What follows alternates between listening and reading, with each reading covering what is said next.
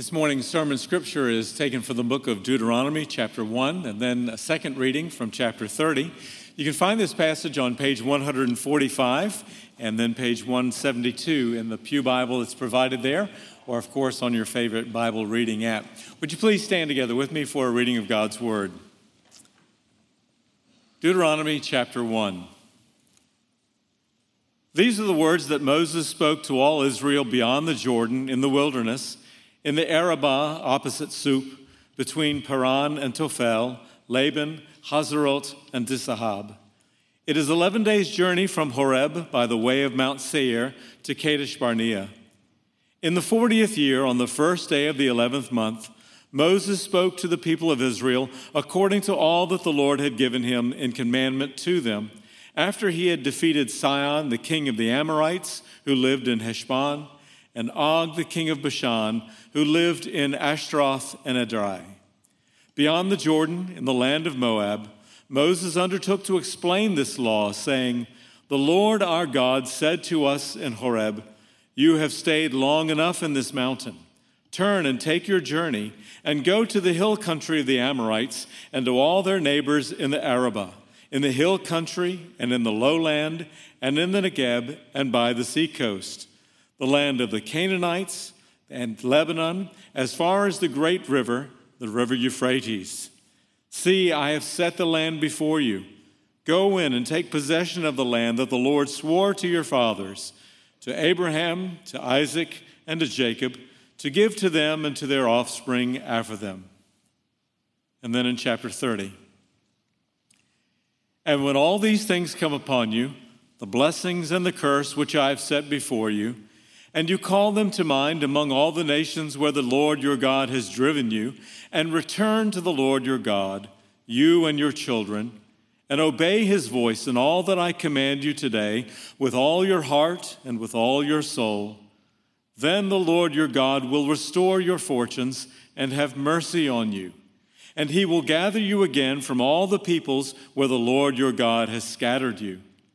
If your outcasts are in the uttermost parts of heaven, from there the Lord your God will gather you, and from there he will take you. And the Lord your God will bring you into the land that your fathers possessed, that you may possess it. And he will make you more prosperous and numerous than your fathers. And the Lord your God will circumcise your heart and the heart of your offspring, so that you will love the Lord your God with all your heart and with all your soul, so you may live.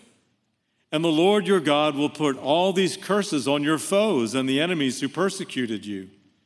And you shall again obey the voice of the Lord and keep all his commandments that I command you today. The Lord your God will make you abundantly prosperous in all the work of your hand, in the fruit of your womb, and in the fruit of your cattle, and in the fruit of your ground. For the Lord will again take delight in prospering you, as he took delight in your fathers, when you obey the voice of the Lord your God, to keep his commandments and his statutes that are written in the book of the law, when you turn to the Lord your God with all your heart and with all your soul. For this commandment that I command you today is not too hard for you, neither is it far off. It is not in heaven that you should say, 'Who will ascend to heaven for us and bring it to us that we may hear it and do it?' Neither is it beyond the sea that you should say, 'Who will go over the sea for us and bring it to us that we may hear it and do it?' But the word is very near you. It is in your mouth and in your heart, so that you can do it.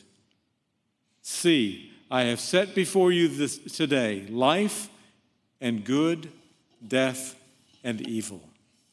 This is the word of the Lord. Thanks be to God. Thank you. You may be seated. When I was a junior in high school, I began looking at which college I might attend, as many juniors in high school do. And so I started a national search and started looking high and low, east and west, north and south. Where would be the right place? Where would I learn the most? What culture would fit me appropriately? And then my dad came into my room and said, "Son, I'm going to make this a little easier for you. Here's a list of state colleges in Virginia. Pick one. And so I looked at the list and I thought, well, maybe I could be an engineer out in Blacksburg, or I could walk around Charlottesville and enjoy the beautiful architecture. Maybe I should head up to Northern Virginia and George Mason and be right close to D.C. and go into political science. Maybe I should go out to Harrisonburg and enjoy national championship football. Where should I go? But my eyes kept heading west toward Chicago. My eyes kept heading west toward California, north up to Boston, and south down to Florida. And I went to my dad and I presented a second list. And my dad looked at me and said, "Let me tell you again. Here's the list." The book of Deuteronomy is titled appropriately according to what it is. It's two Greek words put together. The first word is deutero, which is where we get our word duet from. It means second, and nomos in Greek means law. You see, Deuteronomy means second law. And the book of Deuteronomy is where God tells us again. Is where God said, I've got a choice that I'm putting before you, and you are trying to create a second list. You're trying to create other options, and you go to God with those other options, and God, just like my dad back in the 11th grade said, let me tell you again, here's the list. Deuteronomy is where God tells us again.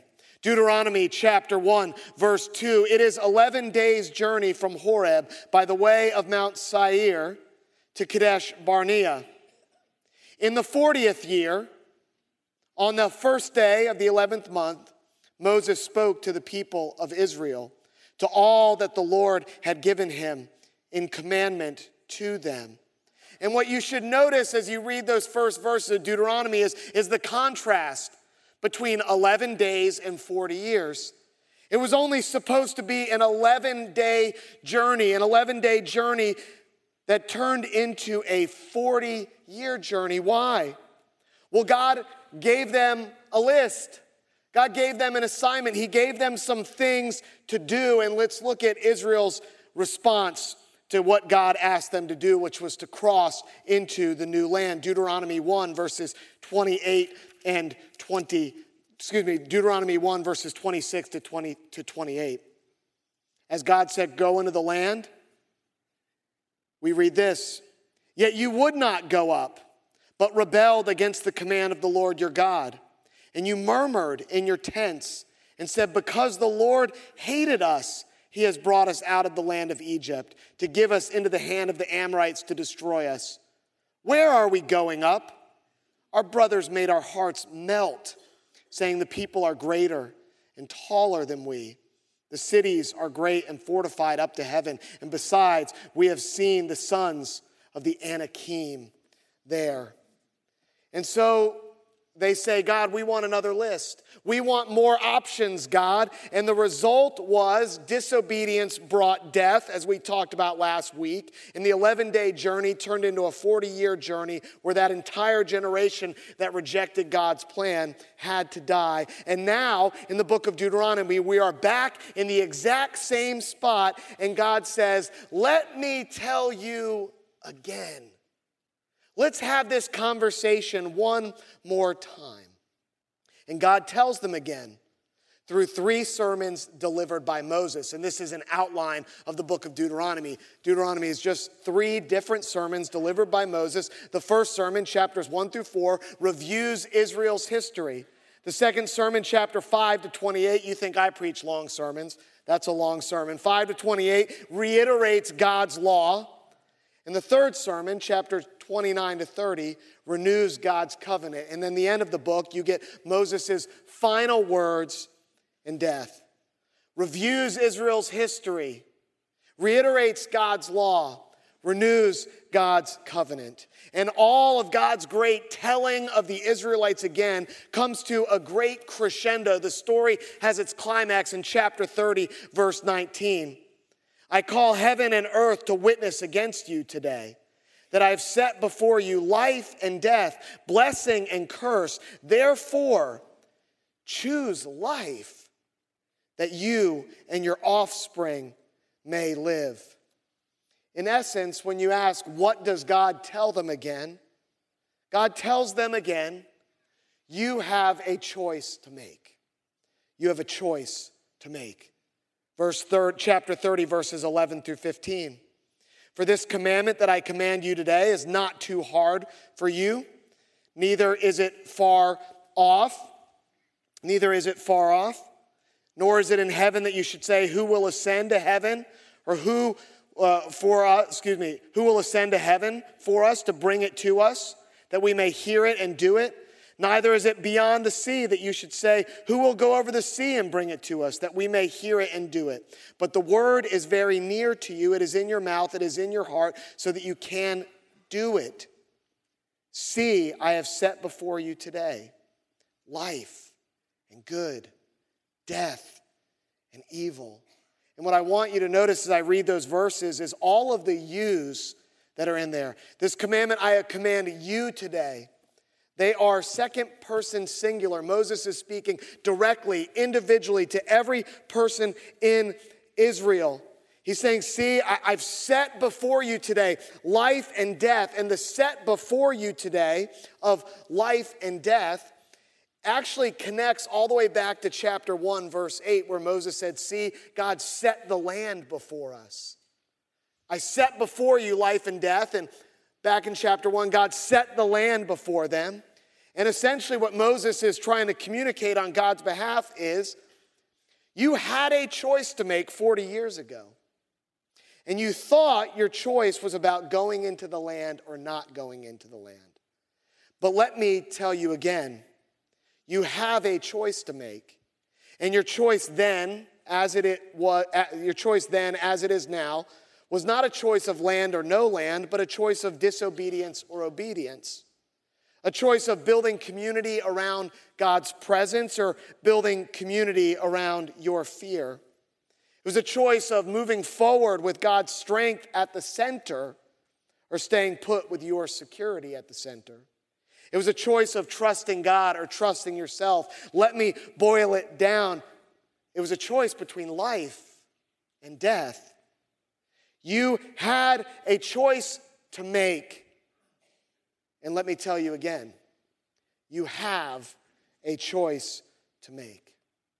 And here, there's some words and some language that echoes the great commandment of the book of Deuteronomy, the Shema that we have been speaking and saying congregationally throughout this series on the first 5 books of Torah. Moses talks about the commandment singular. It's interesting that he says the commandment. He doesn't say the commandments that God has given you, the commandment, most likely referring back to Deuteronomy chapter 6, verse 5, and that great Shema where it says, hear, O Israel, the Lord your God is one. And that phrase, the Lord your God is one, can also be translated, the Lord your God is Lord alone.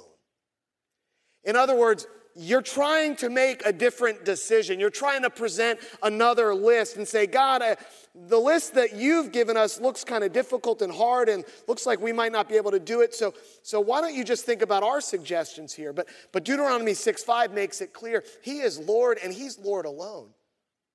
Your feelings are not Lord. Your emotions are not Lord. Your desires are not Lord. What you think is best is not Lord. The Lord our God is Lord. He is one. He is Lord alone. You had a choice to make. And you have a choice to make. I believe the book of Deuteronomy speaks directly to where we are as a chapel family. As we come to this 43rd anniversary of our existence as a family of faith, and the first and the beginning of the second year of this Next 40 campaign journey that we started last year. I believe last year, Jesus looked at all of us through his word in Acts chapter 1, verse 8, and said, you have a choice to make. Acts 1:8 says this, but you will receive power when the Holy Spirit has come upon you, and you will be my witnesses in Jerusalem and in all Judea and Samaria and to the end of the earth. And when we talked about what this might look like, that we might have 3 different initiatives as a campaign that could serve as a vision, we could have 3 different initiatives as part of a campaign for our church that would serve as a visual picture, a prototype, so to speak, of what Jesus calls each and every disciple to be about, to be his witnesses in Jerusalem, right where you are. Judea, Samaria, close by and culturally similar, close by and culturally different, and to the end of the earth, further than you ever thought Jesus would take you, and not to the exclusion of any of the other wonderful things that we do as a family of faith to be Jesus' witnesses in this area, but as a model to invigorate all of us to deeper commitment to be his witnesses in these places. And when we talked about all of this, I shared this in one of the sermons a year ago. Take note of how Jesus introduces this call. You will be. He is not offering an optional extra credit assignment for particularly eager disciples. He is commanding everyone who follows him to begin a great expedition. In truth, the greatest expedition ever undertaken. For on this expedition, his disciples are to give witness to the world's true Lord, Jesus Christ, in every place and to every people. And so we started on that journey. And here we are a year later, and we put this in the bulletin each and every week, but we have 328 households that have participated financially in this Next 40 campaign. And this is above and beyond our regular tithes and offerings that support all of the other ways as a church we're being his witnesses in these places. We have 328 families that are participating. And those 328 families, they represent maybe 650 or 700 people in our community. My family is a part of this number, and we have 6 people in our family. Now, I know not everyone is crazy enough to have 6 people in their family, but you can see as you do a little math of averages, this represents a good portion of our community that's saying, yes, we want to be a part of this. Yet we still have room to grow in order to reach our everyone together goal, because we don't want to do this in a top-down way. This is for every disciple, everyone who calls the chapel or church home. We're hoping that number can be 500, 550, 600 families, and everyone worries about that top number. You know, how much money are you ultimately going to raise to get all these things done? As you heard Rich say earlier, Jesus is showing up in unexpected places and doing unexpected things. And I believe that top number will take care of itself when we as a family of faith move in an everyone together way and say, if I'm not participating yet, today's my day when I'm going to say, yes, Lord, I would like to be a part of this. And when you hear the testimonies, I don't know why we wouldn't want to be a part of this. I will tell you the feedback I've gotten most throughout this past year is this. No one asked me what I thought would be the right things for these initiatives. I hear that all the time. And I would just say we can always do a better job as a leadership team in this church and as elders of communicating and being in dialogue. But we always have to recognize as well that we are an elder-led church, and when you have a church of our size, you can't do everything with just polling the audience. And remember, if Moses took a congregational vote, where did they want to go? Back to Egypt. That so often it's the leadership's responsibility, and we believe that membership has a key and crucial role as a family of faith, and we are partners together, but ultimately leadership has to seek direction, and we believe we have found Jesus' direction for his church here at the chapel to be his witnesses in Jerusalem, Judea, Samaria, and even to the very end of the earth.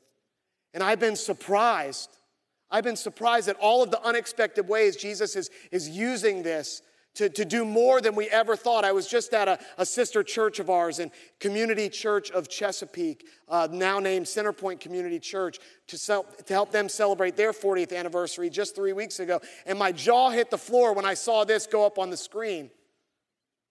They're talking about their Jerusalem, their Judea, Samaria, their end of the earth. They heard about our journey. They said, we're a 40-year-old church. We want to see what Jesus has next for us. Maybe this is a model for us too.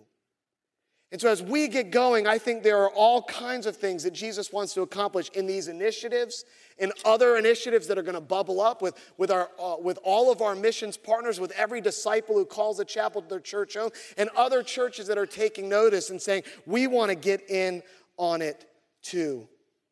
And so if you are still holding back, I believe we are at a Deuteronomy moment as a family of faith, where God is saying, let me tell you again, this is my vision for the church. It always has been.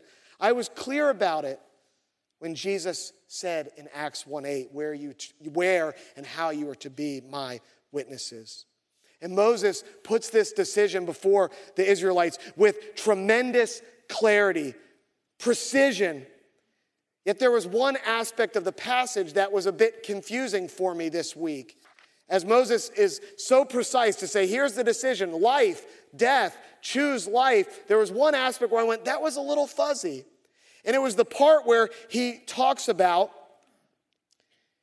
that you can do this. You can obey. The law is not too hard to obey. I'm going, the history of God's people is that we haven't obeyed. He says, it's not all the way up in heaven that you have to ascend there to find it. It's not at the bottom of the sea that you have to descend there to get it. And I'm going, what does Moses mean by this? We see in the ancient world, the ancient approach to wisdom was elite people ascending to great intellectual heights to gain hidden wisdom. Strong people journeying across vast and chaotic seas to conquer new land. And Moses reports that God will have none of that.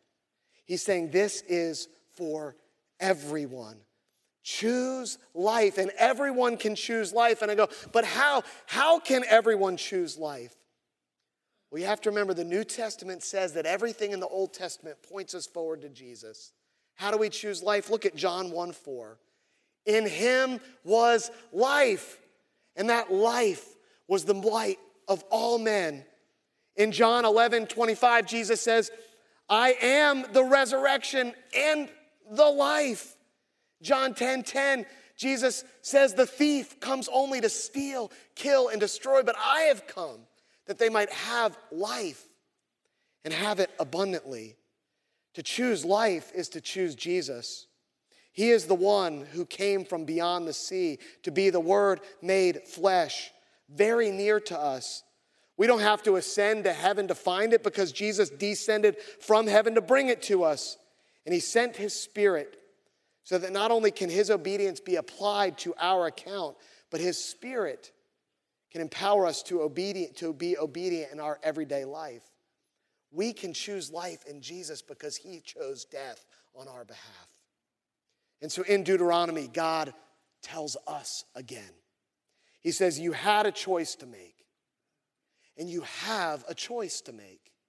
Choose life, choose Jesus, choose to be on mission with him in Jerusalem, Judea and Samaria, and to the very end of the earth.